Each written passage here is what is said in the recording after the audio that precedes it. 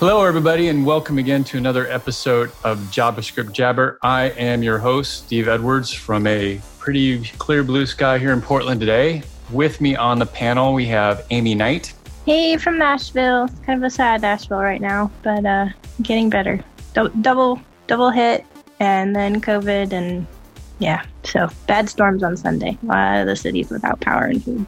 Was it like tornadoes or just thunderstorms? Bad thunderstorms, but like the worst outage on record, and they can't send help because of COVID. So if you know anybody in Nashville, check in on them. Check in on people who don't have enough, may not have enough money to put food on their plate because all the food has to be thrown away. So not to be sad, but definitely check in on people here.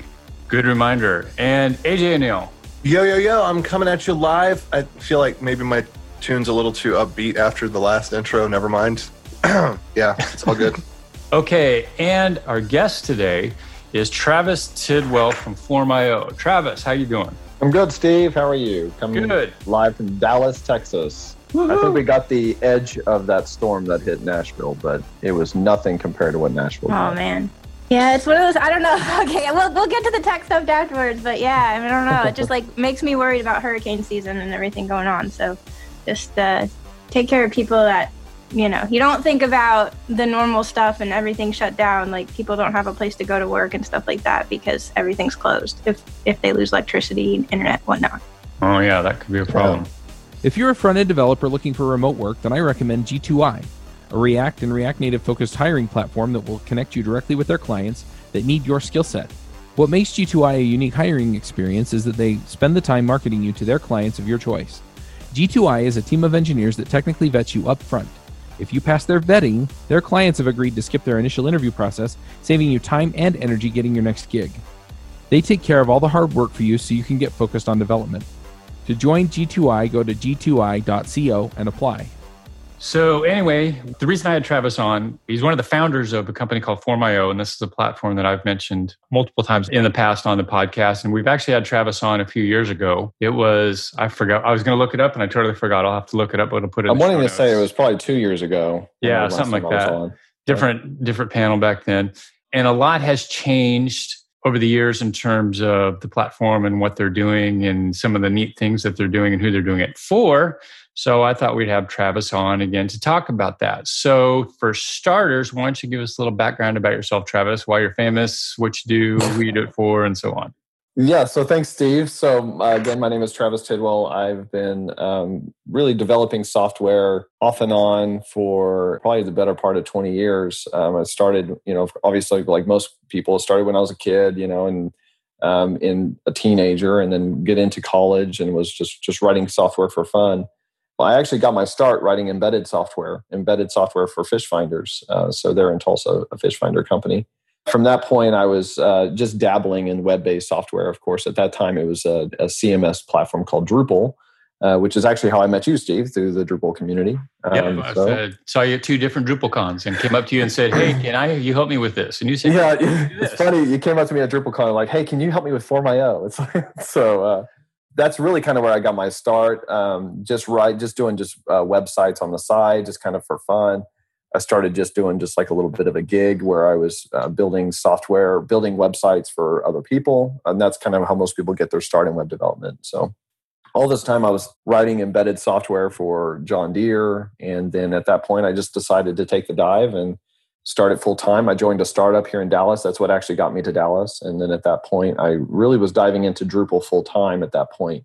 Through that process, really started to identify a lot of problems with Drupal or problems with server rendered applications in general. And I think that's probably the best way to describe them is these are applications that use the server to render applications. And so like Drupal is a good example of that, WordPress. There's a lot of the legacy data systems like Java, .NET. All of these systems use the server to effectively render the app. And so through that exploration, I started to really kind of investigate more client-side technologies. That really started to get me into Jekyll. I was really into static site generators for a while. And then at that point, I started to move into Angular and really investigating some of the problems with client-side technologies, like how do you build very complex data systems using non-server rendered technology stacks, which at that time, in the Angular JS when it first came out, it was really complicated to create data-driven, especially form-based data-driven applications in that technology. And so that's really kind of the origin story of Form.io. Is I started to explore creating JSON-powered forms using a JavaScript renderer that would actually render the forms. At that time, there was also some competing technologies. There was like Formally, I think, was a really popular one in Angular. So effectively, that's like a trip down memory lane. I know, yeah. So there were a lot of different, and also JSON schema was another library that was being used at the time. But every single one of those libraries were just client based. They were just rendering forms with JSON in the client. And what I was more interested in is doing the complete package, which was not only rendering the forms with the JSON in the client, but taking that very same JSON schema that you use to render the forms and use that JSON schema to automatically generate the REST APIs on the back end for the submission data. And so that concept, which is really kind of the origin and also the differentiation of Form.io versus other form platforms, is that it really does use JSON schemas as its way of creating model-driven forms in the client, and then model-driven APIs. And then, of course, from what I hear, AJ, your favorite, model-driven databases to store all of the data in the back end.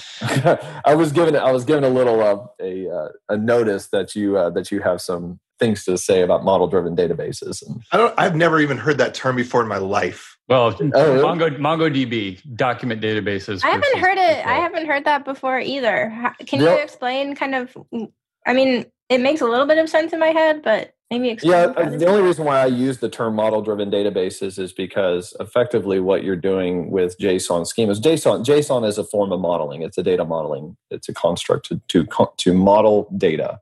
And so there's this term called model-driven forms. Like, in fact, there's a common. Oh yeah, okay. So forms, which is taking models and actually generating forms from that. And if you actually combine MongoDB with other types of libraries like Mongoose, where you're actually creating these models and model definitions, those model definitions actually determine how the data is going to be stored within the NoSQL database. In my opinion, if you combine those two things together, it kind of gets around some of the negatives that a lot of people have against NoSQL databases, which is that it's free form. You can just stuff whatever you want in it. If you actually attach a model system on top of it, it actually becomes very powerful. So the reason why I call it a model-driven database is really probably more in terms of attaching a model-driven system on top of the database itself, which is effectively what Form.io is doing. We are taking these form schemas and using those as the model. And then those models then determine how the data is stored. So you actually have deterministic data capture in your Mongo database, and what makes it deterministic is you look at the form schema to determine how the data is supposed to be stored. And it actually controls how the data is going to flow into the database. In my opinion, that gets rid of a lot of the drawbacks for NoSQL. Now, Travis, I know the first time I had the 2 data DrupalCons that I saw you at, you were bringing that into Drupal. You had some sort of modules that could use JSON to render forms in Drupal. Am I correct? Yeah, and I would actually say that it was a little bit premature at the time of what we were trying to do with Drupal. I don't want to say that Drupal wasn't ready, because Drupal's been trying to solve this segregation of client and server for a long time now. I don't think that our platform was ready, and we were still very much anchored to Angular JS at that time, very anchored to Angular JS. And it was really hard to detach our technology from Angular JS. If you remember, you were actually working with it. Yep, I remember. At that time. Mm-hmm. And so the problem was not really necessarily that Drupal was not ready for JSON-powered forms. It was that Drupal was really hard to work with Angular. In fact, I did a lot of talks on how to get Drupal to work with Angular. And really at that time, the best way to do it was to create these APIs using the services module. But the problem with the services module is it kind of creates this side technology. It wasn't the main data mechanism of getting data into Drupal. And so you had this dual maintenance where I not only had to maintain my APIs, but also had to maintain the main node system. And so it became really almost a maintenance nightmare. So yeah, I remember that was what struck me. I never could quite get my head around. I understood how you would use the JSON to render the forms. That made sense. But getting all that stuff into the back end and how you stored all that was one thing I never quite got my head around. Yeah, and also we also ran into the problems with relational databases, especially with dynamic forms. A lot of people, whenever they're dealing with dynamic forms, you don't really run into problems with relational databases until you start trying to do dynamic forms, because what ends up happening in the web form module in Drupal had this issue, which was to do dynamic forms, you have to do table joins. In order to do it, you have to have like a component table, and then you have to do a bunch of joins to basically create the dynamic form system within a SQL relational database. And you end up running into join limits. At least in the web form module, you did. You had a 255 field limit on these forms. And so now what we were doing is we were taking this very dynamic JSON form renderer and trying to stuff that data into a relational database. And we were basically falling to the least common denominator at that point. And it really just didn't take hold, to be honest with you. There was a number of issues of trying to get that system to work with Drupal. Yeah, that makes sense why you'd have to have your own platform that incorporates everything top to bottom just because of the schemaless structure. Yep. And also we deal with big enterprise forms, with Form.io, and these are forms that have thousands of fields in them. And really, and a lot of the naysayers for Form.io, in fact, I've talked to a lot of people who are like, why do we even need a tool like Form.io? These are people that are usually dealing with like contact forms or, like simple forms in an application. And in that case, I say, don't use Form.io. That's overkill. The people that really get the benefit out of Form.io are the people that are dealing with extremely complex conditional logic forms that basically build themselves dynamically as the user is using the form. That's like a good example, but that could potentially have thousands of fields in it. The other thing that we're seeing is the requirement to detach form management from the software release cycles. So we're dealing with companies where they basically are encumbered with form changes, as like all of their software developers, that's all they do is form changes, and they hate it, and they would rather be building their applications. And so Form.io allows them to effectively detach it. They can hand off the form building and form management to a team of non-developers, and then they just use these embed codes in their app to release the software that way, and then they can wipe their hands clean of it. They don't have to manage it. So there's a lot of benefits that you can get out of it, out of the JSON model-driven form. What drove this conversation was talking about model-driven stuff. Model-driven forms is really powerful when you want to do those types of things. Sure. All right. So we've sort of got the overview. Let's talk specifically about the tech stack that you use, and in particular, what you started out with in terms of the renderers bound to a specific library, and how it's evolved to the more generic renderer that you use, and then just sit whatever you need on top of it. Yeah, I mean, we've evolved quite significantly over the years on technology stacks. I would say it's almost going to be hard for me to kind of even remember some of the tech stacks that we used back then. I mean, it was only 5 years ago. That's what's remarkable about it. It seems like forever ago, but it was really just 5 years ago that we started. And at that time, we were basically doing our entire rendering and building was in AngularJS. So we were 100% AngularJS based. React.js was around at that time, but it was not yet really taking hold. I mean, it was kind of taking hold at that time, but it was not yet apparent that it was going to be the incumbent. Whereas AngularJS at that time was it. Like everyone was building AngularJS.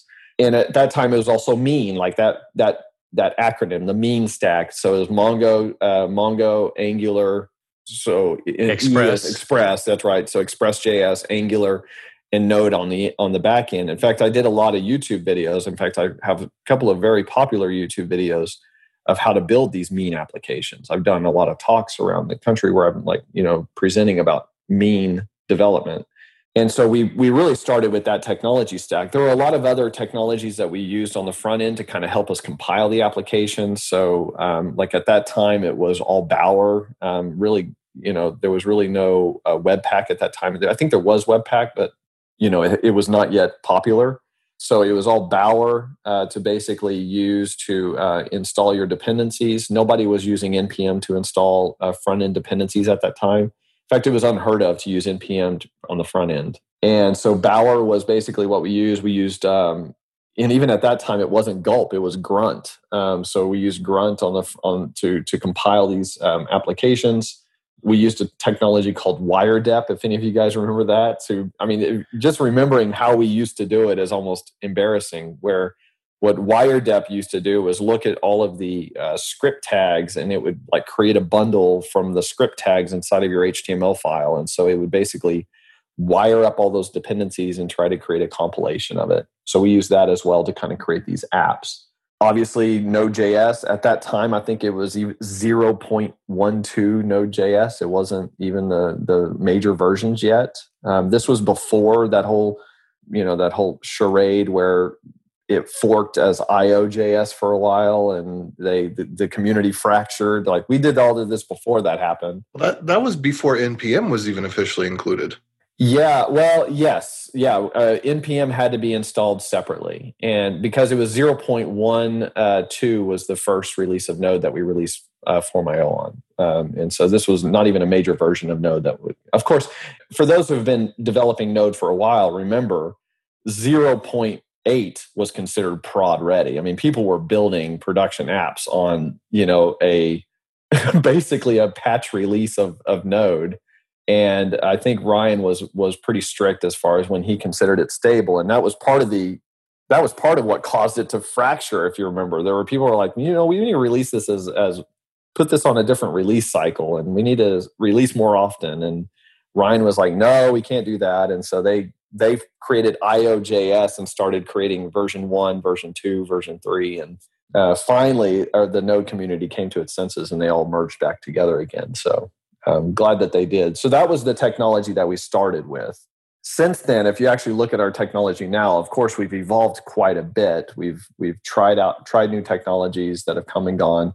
Probably the biggest change for us as a company was this requirement to support more than one framework. So Angular at that time was it for us. Very shortly after that was React. And at that time, we were like, okay, how do we support React? Well, we write a new renderer. And we basically rebuilt our Angular renderer in React. And as you can tell, that caused a major problem, because now when you wanted to include a new feature in our renderer, we now had to introduce it in two different renderers. We had to introduce it in Angular. We had to introduce it in React. And then at this time, Vue was starting to come up, which is Steve's favorite, Vue. And so really, the Vue was the catalyst for us to say we need to do something different. Actually, no, it was Angular 2. Whenever Angular 2 came around, which that should have just been called something completely different, because they flat out refactored and rewrote it. That made us realize that we needed a new strategy. So we actually basically refactored our renderer to be just vanilla JS. We wrote it in ECMAScript 6, ES6. We basically built, at that time we were using Webpack to compile it, to create like a JavaScript renderer. And that JavaScript renderer became what we call the core renderer. So anytime you hear me say core renderer, it's basically a vanilla JS renderer. And all this thing does is it takes JSON and renders forms. That's basically it. You hand it JSON and it spits out a form in a DOM for you. Now that's the Formio.js repo, right? Yeah, so you can actually, it's open source. So everything I'm talking about is open source. You can go to github.com/Formio/Formio.js to see this library I'm talking about. And it is all JavaScript. And we've talked about changing it to TypeScript, but that's going to be later in the future. But as of right now, it's ECMAScript 6. We use inheritance to create like almost a virtual DOM of forms in this renderer. And what we've done is we basically have created wrappers in Angular. So there is an Angular Formio, which is basically a wrapper around Formio.js. There's a React, which is a wrapper around Formio.js. And then there's a Vue. We also have Vue, which is a wrapper.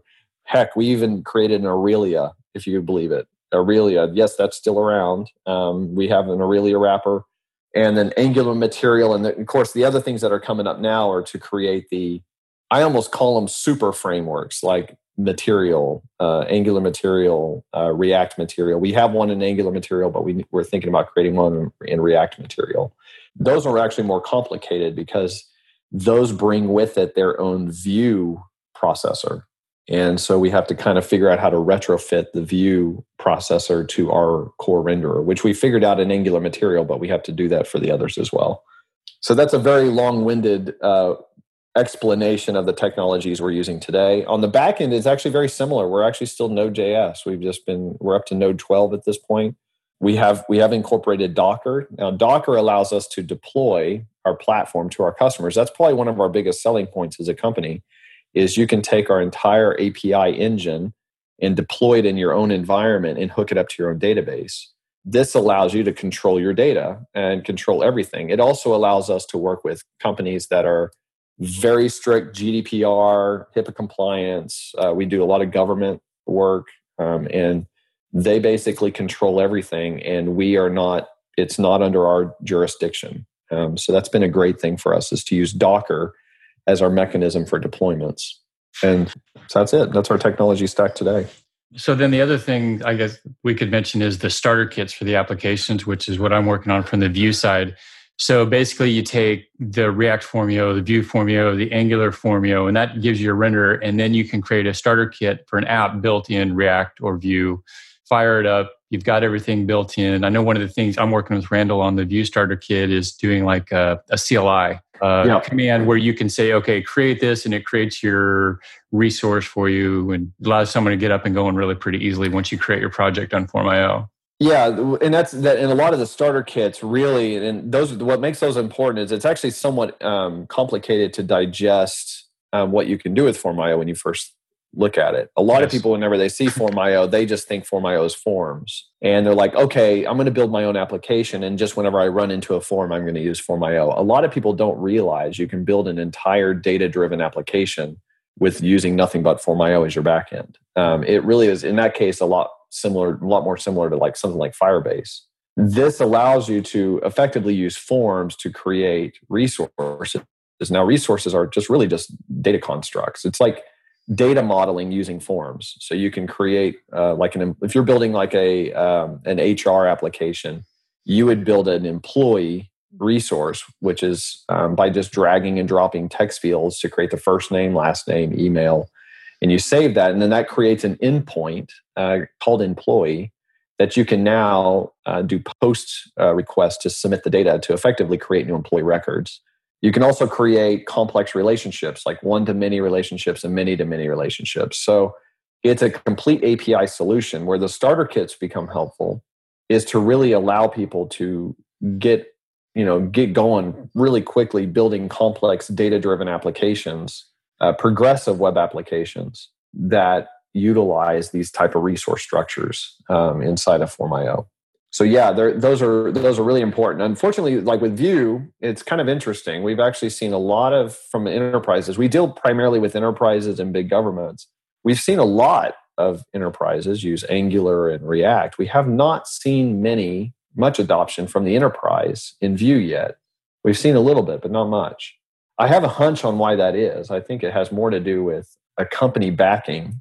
I think enterprises like the fact that Angular is backed by Google and that React is backed by Facebook. No, that'd make me kind of scared. I mean, I know. I'm the same name way. 10 products that Google has kept alive for more than 2 years. That's true.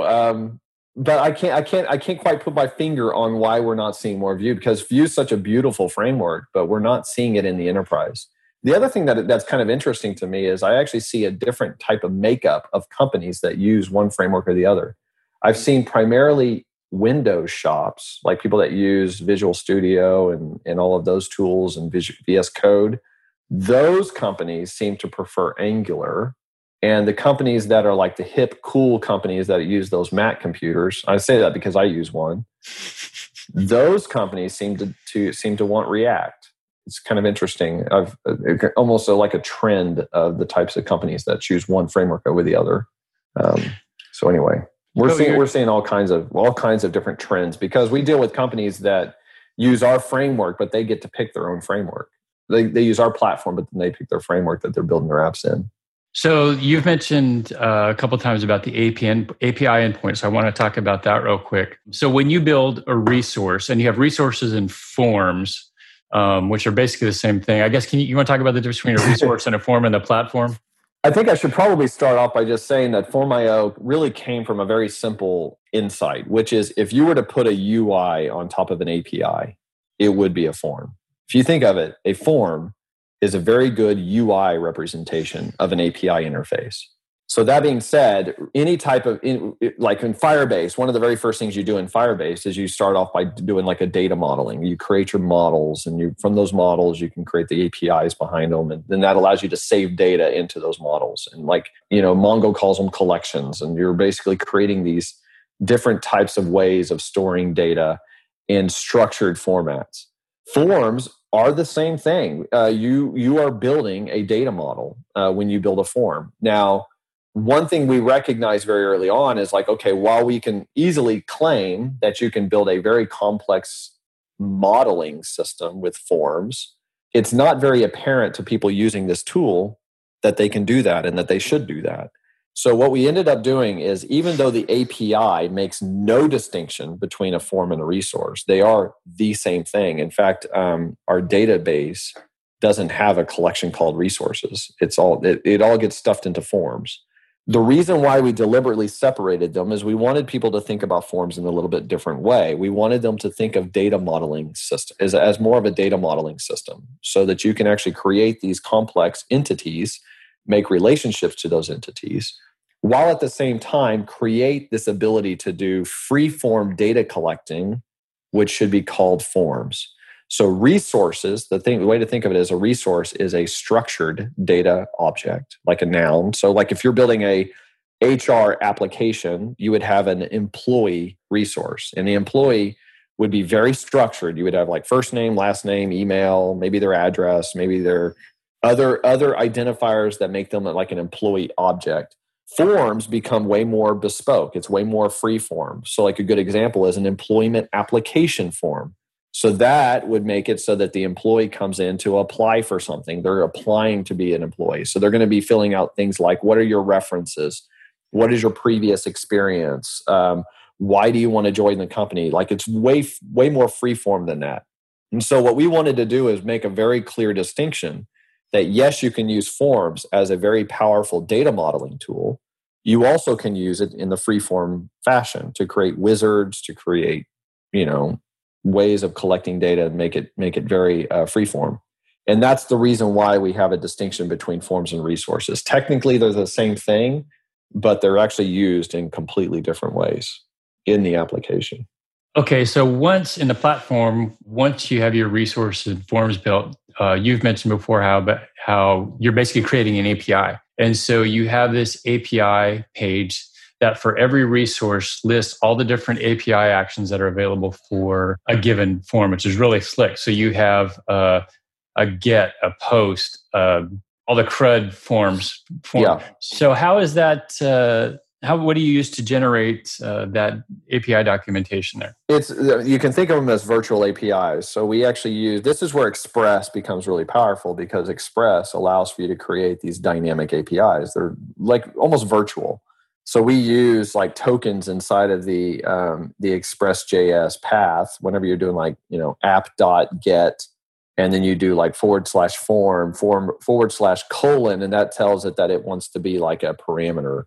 Express was like built for that, and it's really efficient at creating dynamic APIs like that, virtual APIs. So every single one of those endpoints is not like code gen. We're not like generating code on the back end for every form. What we're actually doing is the APIs use the form definition. So this is what's a little bit unique about Form.io is the form schema, that JSON schema that defines the form dictates how the API behaves. So if you have a first name and last name that are required, and you set that in your form schema, that tells the API, I need to make sure that they provide first name and last name. And it has to adhere to this model. That's why I call it a model schema, model database, model APIs. And that model is defined by the form. And those APIs are automatically generated. This also makes it very beneficial to use JavaScript top to bottom, because we can actually do things in an isomorphic way. So let me kind of give you a description of what I mean by that. Our renderer, which is a JavaScript library, is installed on the client, and it is responsible for rendering the form as well as validating it. So if you forget to put first name and it's required, it will complain. If it's an email field and you do not put a proper email address, it will complain. It'll invalidate. we actually load our core renderer, that JavaScript renderer. This is one of the smartest things we ever did was to create a core vanilla JS renderer, because that allows us to import that on the server. We actually import our core renderer on the server, and whenever a form is instantiated on the server, we actually instantiate the form instance from our core renderer. And that allows us to use isomorphic validation. So as that submission data is coming in, we are effectively using the core renderer on the server to validate the submission and to generate responses.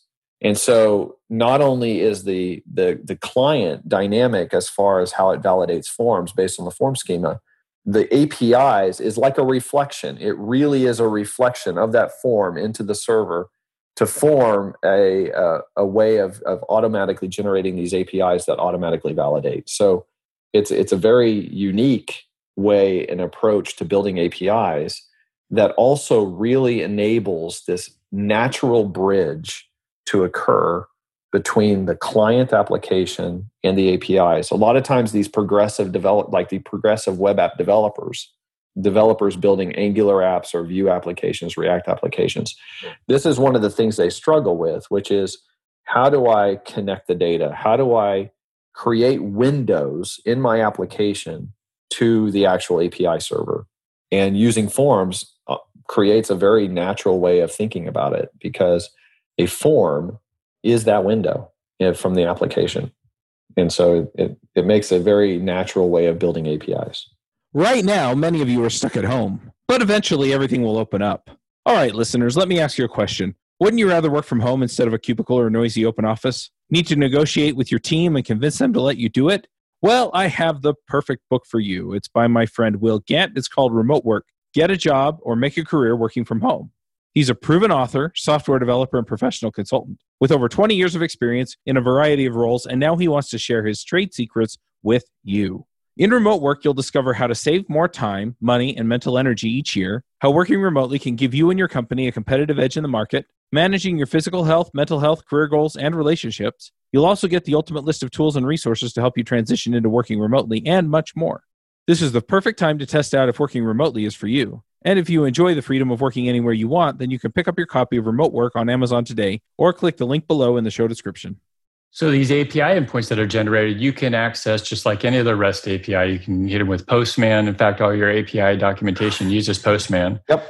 Which is one thing that we just had someone from Postman on here a few weeks ago, one of their DevRels. Yeah, we love Postman. We use it for our API docs, and we also use it to generate PDFs. PDFs is actually something pretty interesting as well, the way that we generate PDFs, because very early on, we were generating the PDFs of these forms in the client, where because a browser is actually pretty good at generating PDFs. You actually have an API from the browser to generate the PDF and get it printable. But the problem with that is you now require the user to go to a browser to get the PDF.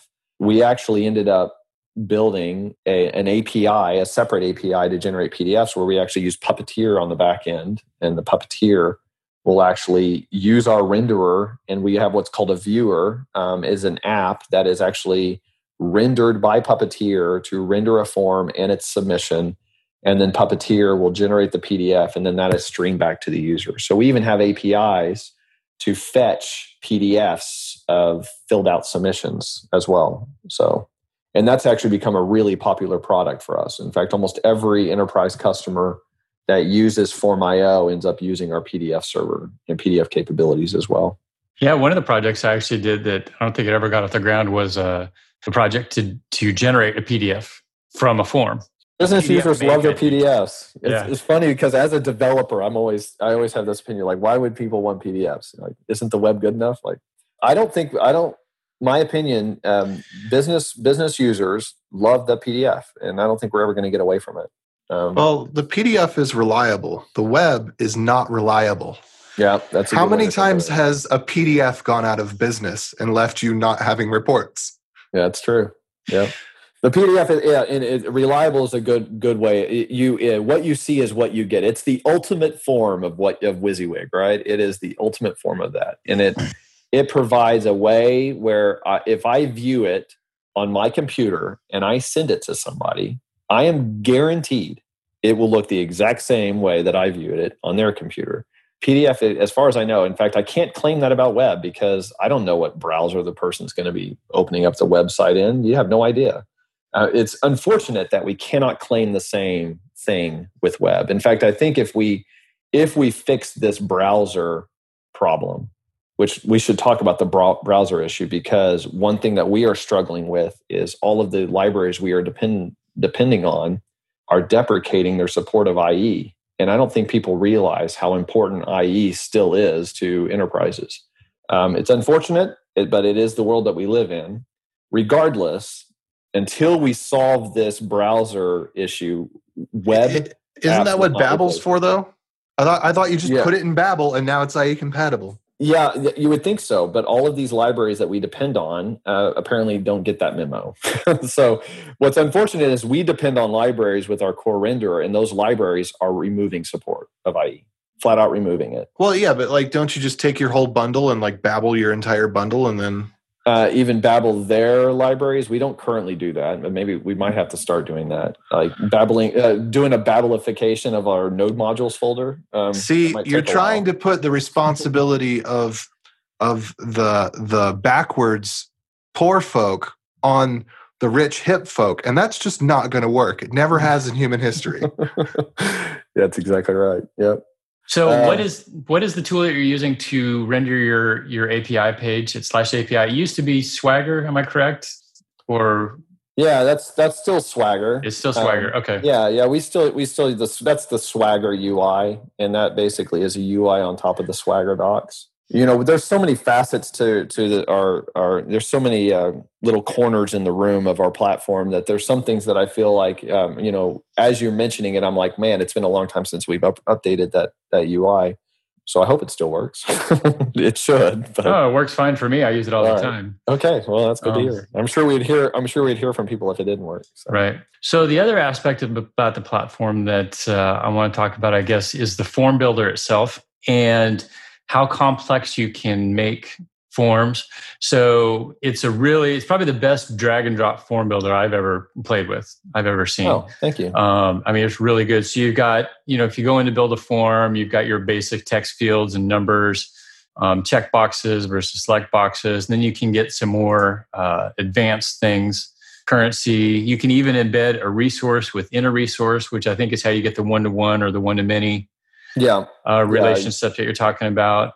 You got a signature where you can get somebody's type signature and so on. In my opinion, that probably in a lot of the other forms, to be honest with you, a lot of the other form builders have those elements. Mm-hmm. So you can find a lot of form builders that have those basic components. In my opinion, what really separates Form.io from other form builders that I've seen, one is it's actually geared towards developers. Like one of the angles that we took that was different from the other form building tool sets out there was we explicitly wanted ours to be used by developers.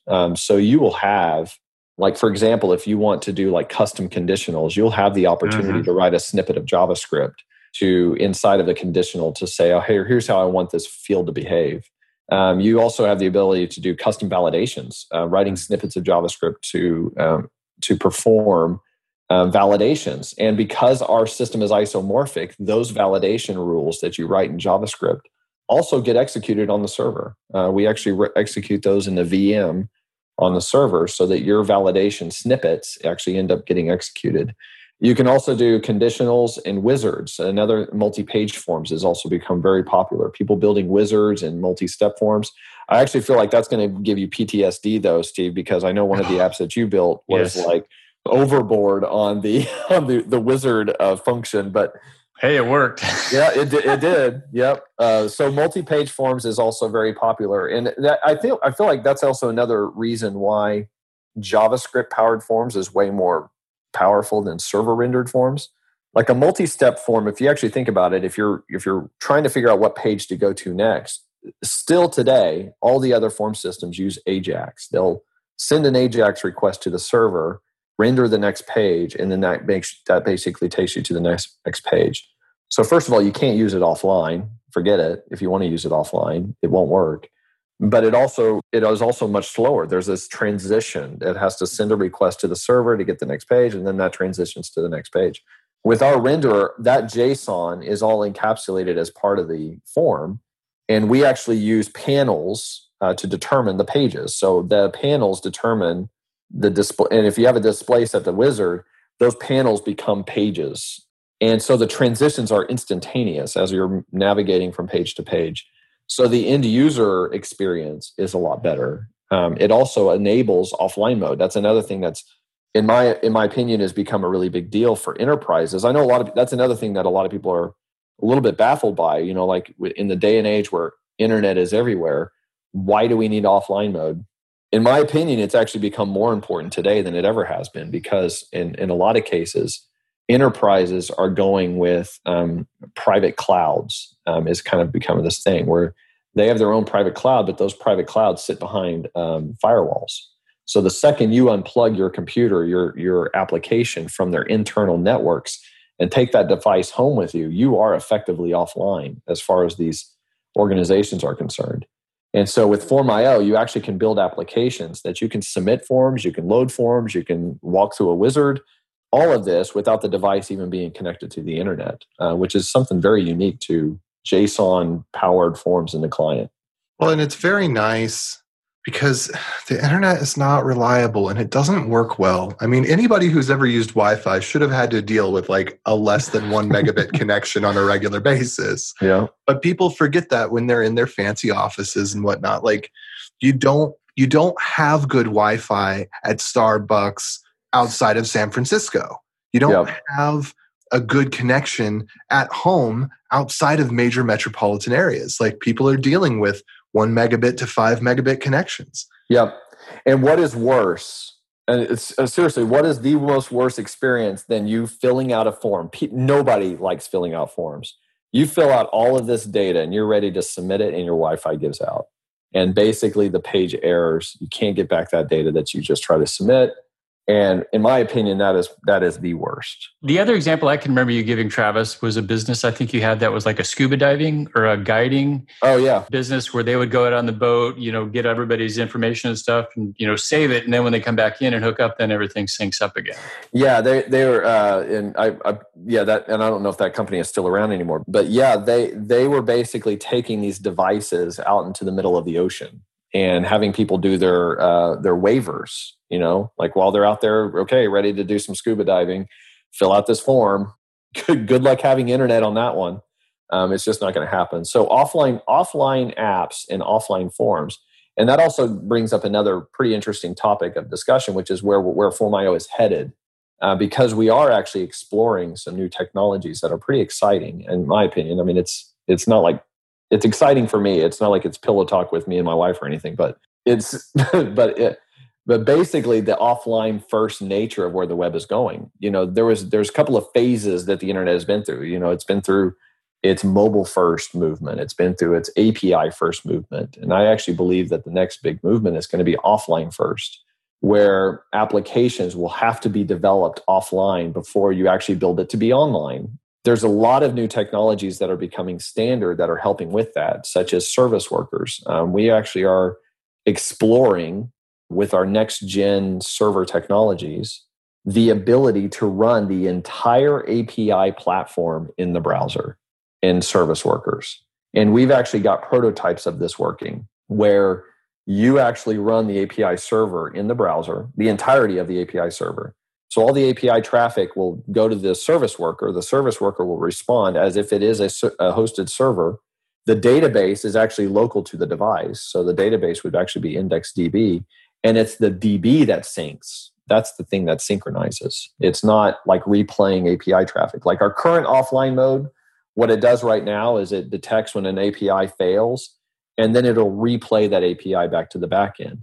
Where that kind of falls down is a situation where, let's say that you are doing an inspection and you're out in the middle of nowhere and you need to look up customers within a 5-mile radius of you, but your device is offline. How are you going to do an API call to look up your customer list to say, okay, here's my customer search?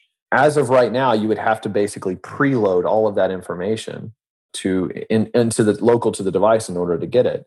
What offline first allows us to do is to have our API be in a service worker, and the database is synchronized from the back end to the client and IndexedDB, so that all of that is basically available to the client. It's very, very powerful, very exciting, and we are moving in that direction. That is way cool. It comes with a lot of complexity though, and a lot of like caching cases. I mean, like the caching problem gets like a million times worse when you're using service workers. You're like, oh crap, we forgot to, right? Yeah, right. Yeah, it's like what is the famous programmer joke? There's two really big problems in computer science. Yes. It's naming things, caching validation, and off by one errors. Yep. I love that line. I use it all the time. But you're right. The cache invalidation is a problem. But what's beautiful about our API server is it kind of handles it for you. As long as you fall within the patterns of Form.io and use the APIs as how you're supposed to be using them, we take care of all the cache invalidation. So you're basically hitting the service worker as if, actually, I take that back. You use our Form.io core renderer, and our core renderer has like JavaScript SDKs where I could do like load submission. You're basically calling a method on an object called load submission. It's very similar to kind of like how Firebase works. You load submission or load form, and it is what handles all of the back end mechanics. It sends an API call, or maybe it sends it to the service worker. It may load it from cache, it may load it from IndexedDB, but you don't care. You're all of that complexity is abstracted away from you. So that's what makes it enticing for a developer to use it. Right. And within one of the nice things from, you'd mentioned about making this good for developers is when you're building an app, obviously you can, depending on your React or Vue, you have a component that renders a form for you. And then you can even render a form builder in your app. Yeah. You can render the form. And then, so the form is embedded in your app, there. You don't have to like go to Form.io to use the form. It's embedded in your app. And then you have all kinds of events, when the form is submitted, do this. If somebody updates the field, do this. There's so much control that you can do crazy stuff. Yeah, because it's JavaScript controlled. The entire form is, and the form builder as well. And in fact, we actually have a lot of, and I can't call them customers because they actually don't pay us anything, but we have a lot of people using our core renderer, builder, and renderer with their own backends. And at that point, it's all open source. It's MIT licensed. They basically can take it, extend it, and they can embed our form builder into their own product. In fact, there's a company that I shall not name that has raised millions and millions of dollars recently that has done exactly that. They basically have embedded our form builder in their own product and are using it really to just to create these JSON powered forms. And these JSON powered forms can then be rendered by our renderer, and then you have full JavaScript control over that. And then, of course, you can send it to your own backend. We also do have an open source core API as well. And a lot of people are actually using that too. A lot of people use the core API engine. That's really good for storing submissions, storing forms. It's not very good in like a team collaboration environment. Like, for example, if you have more than one put request on a form to update it from, let's say, two different people building the form together, they will clobber each other in open source, whereas our enterprise server actually handles that type of thing. So we do have a whole suite of open source libraries that you can use in the application to not only build the forms and build those schemas. In fact, I commonly say that our form builder is really nothing more than a glorified JSON schema builder. It's really what it's doing. It's by you building a form, you're just creating a JSON schema. So last thing I want to talk about before we move to picks was mobile and PWA. I know in the past, I don't know how much this has changed over the past couple of years, you'd use, I think, Apache Cordova, and you could take one of your apps and make it a mobile app. Is that the route you still go down for that kind of? Yeah, we still have a lot of customers using Cordova. Even that technology has evolved over the years and become a lot better. We also have some customers that are using, for example, like React Native. We do have a React Native. It's kind of lagged behind in our maintenance schedule, so we haven't been able to maintain it as readily as we have been able to maintain the other libraries. But we do have an offering. You can use our React Native renderer to render our Form.io forms inside of React Native. So that's also becoming popular. And then of course using like the Angular variants. So we have a lot of customers using, of course the name is escaping me at the moment, the Angular version of the mobile frameworks. Angular, mobile, Ionic. Ionic? Yep. So we have a lot of people building Ionic on Form.io, Ionic applications, and Angular Material. We have an Angular Material renderer that works really well in mobile. So you can create Angular Material apps that do that as well. Do you know of anybody using something like NativeScript? No, not at the moment. And we don't have it. We don't have a renderer in NativeScript currently. Okay. I don't know if it would work right now because we are JavaScript rendered. We're basically rendering DOM elements with our JavaScript renderer. You would have to do what we did with Angular Material, which is basically swapping out the view system with basically the Angular Material view. We would have to do that very same thing with NativeScript in order to get it to work. So contributions welcome. If anybody wants to jump on that and create a NativeScript renderer for Form.io, go have at it. That'd be amazing. All righty. So is there anything else you want to talk about that we haven't covered in regards to Form.io? No, well, other than we're hiring, we're actively seeking talented developers, and if anybody wants to apply, just please go to our jobs page. Awesome. Early in my career, I figured out which jobs were worth working at and which ones weren't, mostly by trial and error. I created a system that I used to find jobs and later contracts as a freelancer. If you're looking for a job or trying to figure out where you should go next, then check out my book, The Max Coder's Guide to Finding Your Dream Developer Job. The book walks you through figuring out what you want, vetting companies that meet your criteria, meeting that company's employees, and getting them to recommend you for a job. Don't settle for whoever has listed their job on the job board. Go out and proactively find the job you'll love. Buy the book at devchat.tv/jobbook. That's devchat.tv/jobbook. All right. So with that, we'll move on to picks. And Travis, since you're our guest, we'll let you go first. Yeah. So my pick is really just something that I've nerded out on with my kids. I've got a son who's kind of getting into programming, and he at school has joined the robotics club, and I was roped in to be the robotics coach. And it's all this Vex IQ robotics. And anyway, I've always kind of enjoyed sports, and I've gone to sports competitions and football, and nothing compares to a robotics competition, especially these Vex IQ robotics. It's amazing. And if you actually watch them online, they have like a world championships, and these kids, like, they really get into this thing, and it's fun. It's good for kids to learn how to write software. And it's also competitive. So if you have a competitive child that, likes, and you want to also get them into STEM, I just highly recommend it. I've totally nerded out on it. And I almost feel like I've done more research on Vex robotics than my son has, just because I've really been getting into it. So that's my pick. AJ, what about you? So I had a good one, but I don't remember what it is. But I've got another one that I do remember what it is, which is if you go to the Node.js docs, there's a module called FS. You may have heard of it. And in there's a function called mkdir. Sometime back, like 100 years ago, around the time that dinosaurs were roaming the earth, they added a new option to the API that is called recursive. And so you don't need the module mkdir-p. And spoiler alert, you don't need rumruff either, because the rmdir now also has a recursive option. So I'm very pro delete junk out of the package.json. Oh, yeah.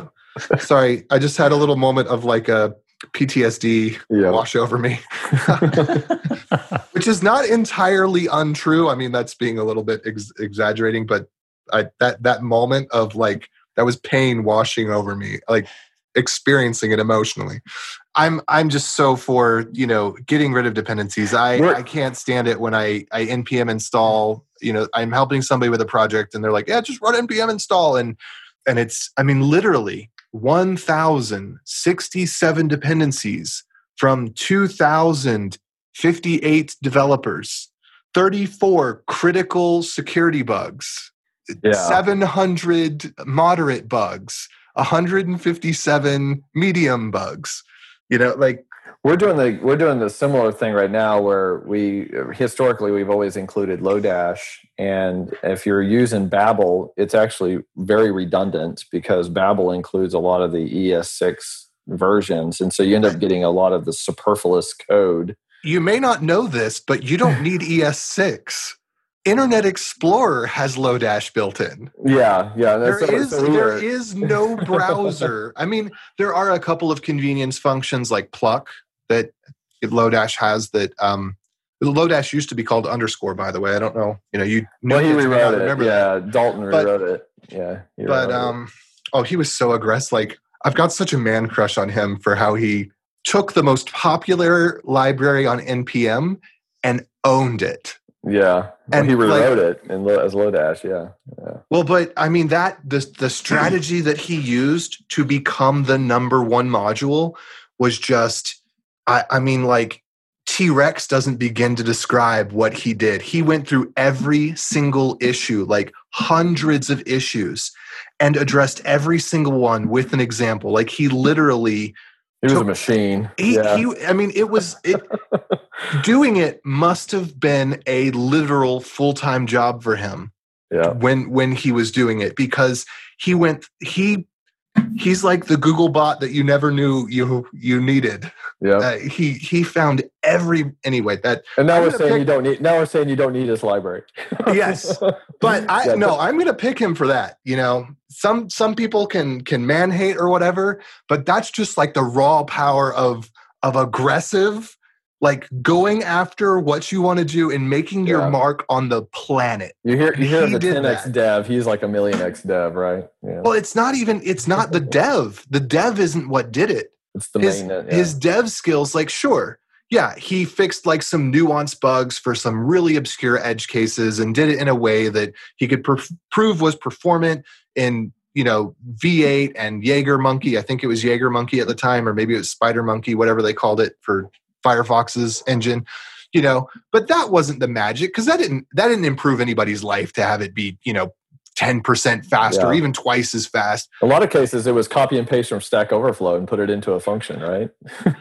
Well, but what he did was just the understanding people's needs and figuring out how to find where those needs are, and then like personally going in there and just spamming every single problem with a perfect copy and paste solution. And then, like, he must have had an FAQ. I can only imagine. Man, you weren't kidding when you said you had a man crush on the guy. No, I imagine he must have had an FAQ that he had built up. That when he encountered a problem, he copied and pasted the relevant paragraphs, because like every single thing was like detailed with this. I don't know. Maybe it's one of those things where when you remember it, it's even better than it was. But I just remember looking into that and just thinking. Speaking of, wow. So I know this is getting off on a tangent, but speaking of man crushes on developers, because I think every developer has a man crush developer or woman crush. I mean, let's be fair. Or developer crush. Yeah. So my man crush developer was Paul Irish. Yeah, he was it for me whenever I was getting into JavaScript. We gotta do a man crush, woman crush episode. Or I don't know how we'd make that politically correct, but developer crush. Crush. But it's different, like, because a man crush has a specific meaning. It's if you're a man developer. So a woman crush would be a woman developer having a woman crush on a woman developer. Gotcha. Right. So, it's different. It's when you're not attracted to someone because of any biological reason, but you're attracted to something about, like, you could be a man and have a man crush on a woman, but it's different. Because if you say you were crushing on, this developer that's female, then that, like there's some semantics there. Right. Yeah. Yeah. Let's move out of this topic. We're getting in trouble. Yeah. Yeah. Sorry. Anyway, but okay. You get what you're saying. Yeah. And I've had it too. So other thing is, I am actually ready to announce webinstall.dev. Me and my buddy, first of all, it started a long time ago.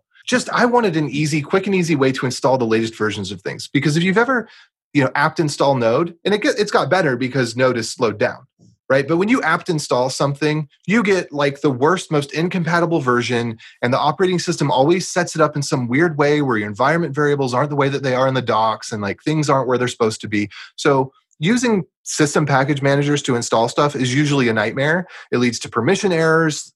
People start doing sudo npm, like all that stuff, right? And even the package straight from the Node website does this. Like if you I think they fixed it in the latest release because I saw in one of the release notes something about fixing permissions finally. But like even the main package installer for Node, like they try to do things that are operating system specific and blah, blah, blah. And it screws it up. And so I wanted something where it's just like take the tarball, untar it, put it in my home directory where I always have control over permissions. And even if root touches a file, I can still like untouch it and fix it. That's just like lightweight. It should be like 10 lines of code or bash, right? And then later on, I was working with Amy and we were doing the Go install, and Go has not as big of an issue with this, but it's still an issue. Like you just need things to be installed in .local in your home directory, not installed in a system directory. And so a buddy of mine and I, who, he has this problem, I have this problem, lots of people have this problem. We created webinstall.dev, which is curl bash installers where the hard work that is you're not downloading a gigabyte Git repository with everything ever.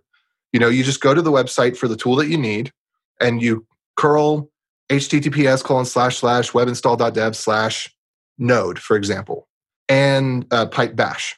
And what it does is there's a package repository that's linked to on the page, and you can also see the source of the script with a link on the page.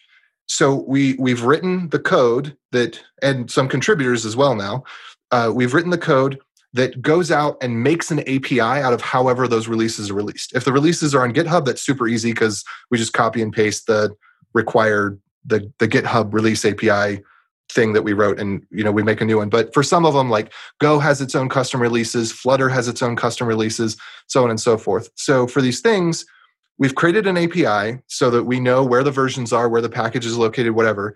And this stuff is handled on the server. So we don't have to make complicated bash scripts. We don't have to require that you already have Ruby or Python or Node or whatever installed.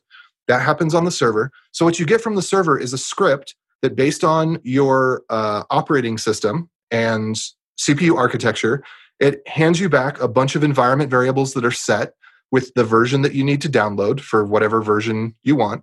Because you can also do like at 12 or at 10 or at 14 or at stable or at LTS or whatever appended to the name of the package, and it'll do that. And then it has like what ends up being about 3 lines of unique bash code for whether it needs to move it from the bin directory to the local bin directory, or if it needs to move it from, because sometimes most people, their tarballs have a directory inside of it, but some of them don't have a directory. It's just the file's bare. And, there's little discrepancies like that amount to 1 or 2 lines of bash that you don't need to have, an entire system to solve for. Well, except you do, because you have to have some sort of programming language or whatever, but we solve that on the server. So anyway. And you're able to get this working on Windows? I see that you have Windows support as well. So I've got some Windows code that I need to review. Node.js will install on Windows, but it's hard-coded with version 12. I am hopeful that we'll be able to do the same thing for Windows as for Bash, where if you want to submit a Windows installer, you copy and paste a template and you change like 3 things. And it's going to be the same 3 things. It's going to be move instead of MV, but it's basically you're going to move one thing from this directory to that directory. And then we might be able to use PowerShell, but it has to start in command, because if you try to run PowerShell, it gives you a security exception because somebody has to turn that on explicitly. But anyway, yes. So the goal is, I think most developers are running PowerShell anyway. Well, I want it to be something that someone who is uninitiated, who just wants to get up and running with Node or whatever, to be able to copy and paste and not have to go Google, like, how do I change my security settings in PowerShell? Which everybody that uses it for the first time apparently has to do in order to run a PowerShell script. So anyway, that whole thing with Windows, I'm working on a solution for. I've got somebody that's working on that, and I need to review the work and test it and see and whatnot. So Windows will come, but right now, I mean, Bash was pretty easy, and I'm actually excited about it. I feel like it solves a problem for me. It solves a problem. It sounds great. Ryan Burnett, that's my buddy that's working on it with me, and I think solves a problem for a lot of other people. And so I'm excited to be able to announce it. Sounds awesome. All right. So my pick is going to be musical in nature. I am a real big fan of a band called Need to Breathe. They're sort of a southern rock band out of South Carolina. Been to see them a few times. And one of my all-time favorite albums that I listen to all the time, regular, at least once a week or so, is called Rivers in the Wasteland. Really, really good. It has one song called Multiplied that I think it's my number 2 favorite song of all time right now, behind another one. But just a really good song if you like the sort of southern rock flavored music. Not quite Lynyrd Skynyrd, but that style. And I will put a link to that album in the show notes. Thank you, Travis, for coming on. Yeah, it's a pleasure. Talking about Form.io. It's certainly been a lot of fun talking about it. Something that I use. If people want to get a hold of you or contact you on the internets, how would they do that? I mean, I pretty much live on GitHub. So you can find me on GitHub. I'm just Travis T on GitHub. And on Twitter, I don't really do Twitter very much, but you could tweet me. I'm Software Gnome on Twitter. That's pretty much the best way to get a hold of me is through GitHub, because I pretty much live on GitHub. And then Form.io is on Twitter's Form_IO, not just Form.io. We don't really do the Twitter much anymore from Form.io. Really, you're going to find most of the activity on our GitHub page. Just github.com. It's going to be github.com/Form.io.